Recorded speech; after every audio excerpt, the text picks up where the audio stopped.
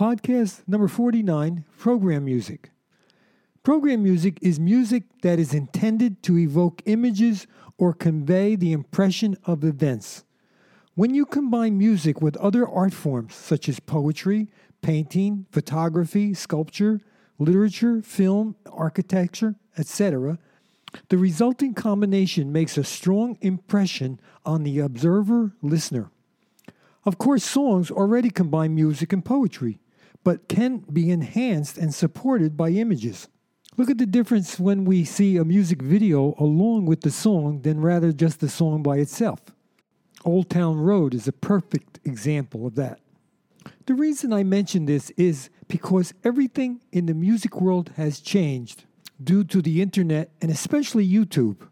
No longer do we have to go to a recording studio, pay by the hour for a demo, pay for a lead sheet. That's a hard copy of the printed music, which years ago you needed for copyright. Then try and sell to a major company or to an established star. Today, due to home recording and social media, we have countless examples of artists becoming world famous, all on their own with a modest budget. Again, I mentioned Lil Nas X, who bought that beat for $30, saved his money, and went into a one-room recording studio that has special one day a week. The longest-running song on Billboard. If you could put images to your music and upload it to YouTube or other sites, people around the world will access your work. You may have lyrics or just music. Remember, many composers work with lyricists. Either way, images allow you possibilities never seen before. On your computer with programs such as iMovie, it is relatively easy to combine your music with still photos or movies, your own or those on the internet, free in the public domain. There are thousands available in almost every subject area, such as nature, painting, people, family, architecture, the universe, poetry, literature, buildings, cities, abstract art, and on and on. This is all available for free and without breaking any copyright laws. There are sites for a small fee that will make them for you. I'd like to give you an example now.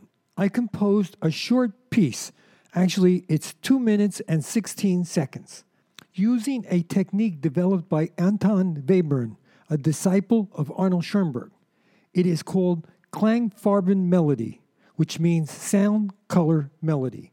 Basically, a musical line is fragmented into short sections called cells, which are then developed horizontally, vertically, and diagonally. Then they are played by different instruments, each with its own timbre, in other words, its own sound. And today, with the use of synthesizers, a myriad of sound colors. In effect, tone color becomes an organizational technique. I will play the piece for you now.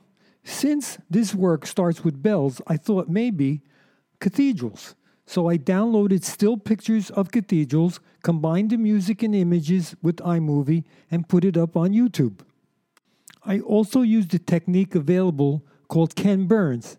Ken Burns is a famous author and producer of documentaries such as the Civil War and baseball. Images move in and out, giving them life. If you wish to compare and see the difference, please listen now.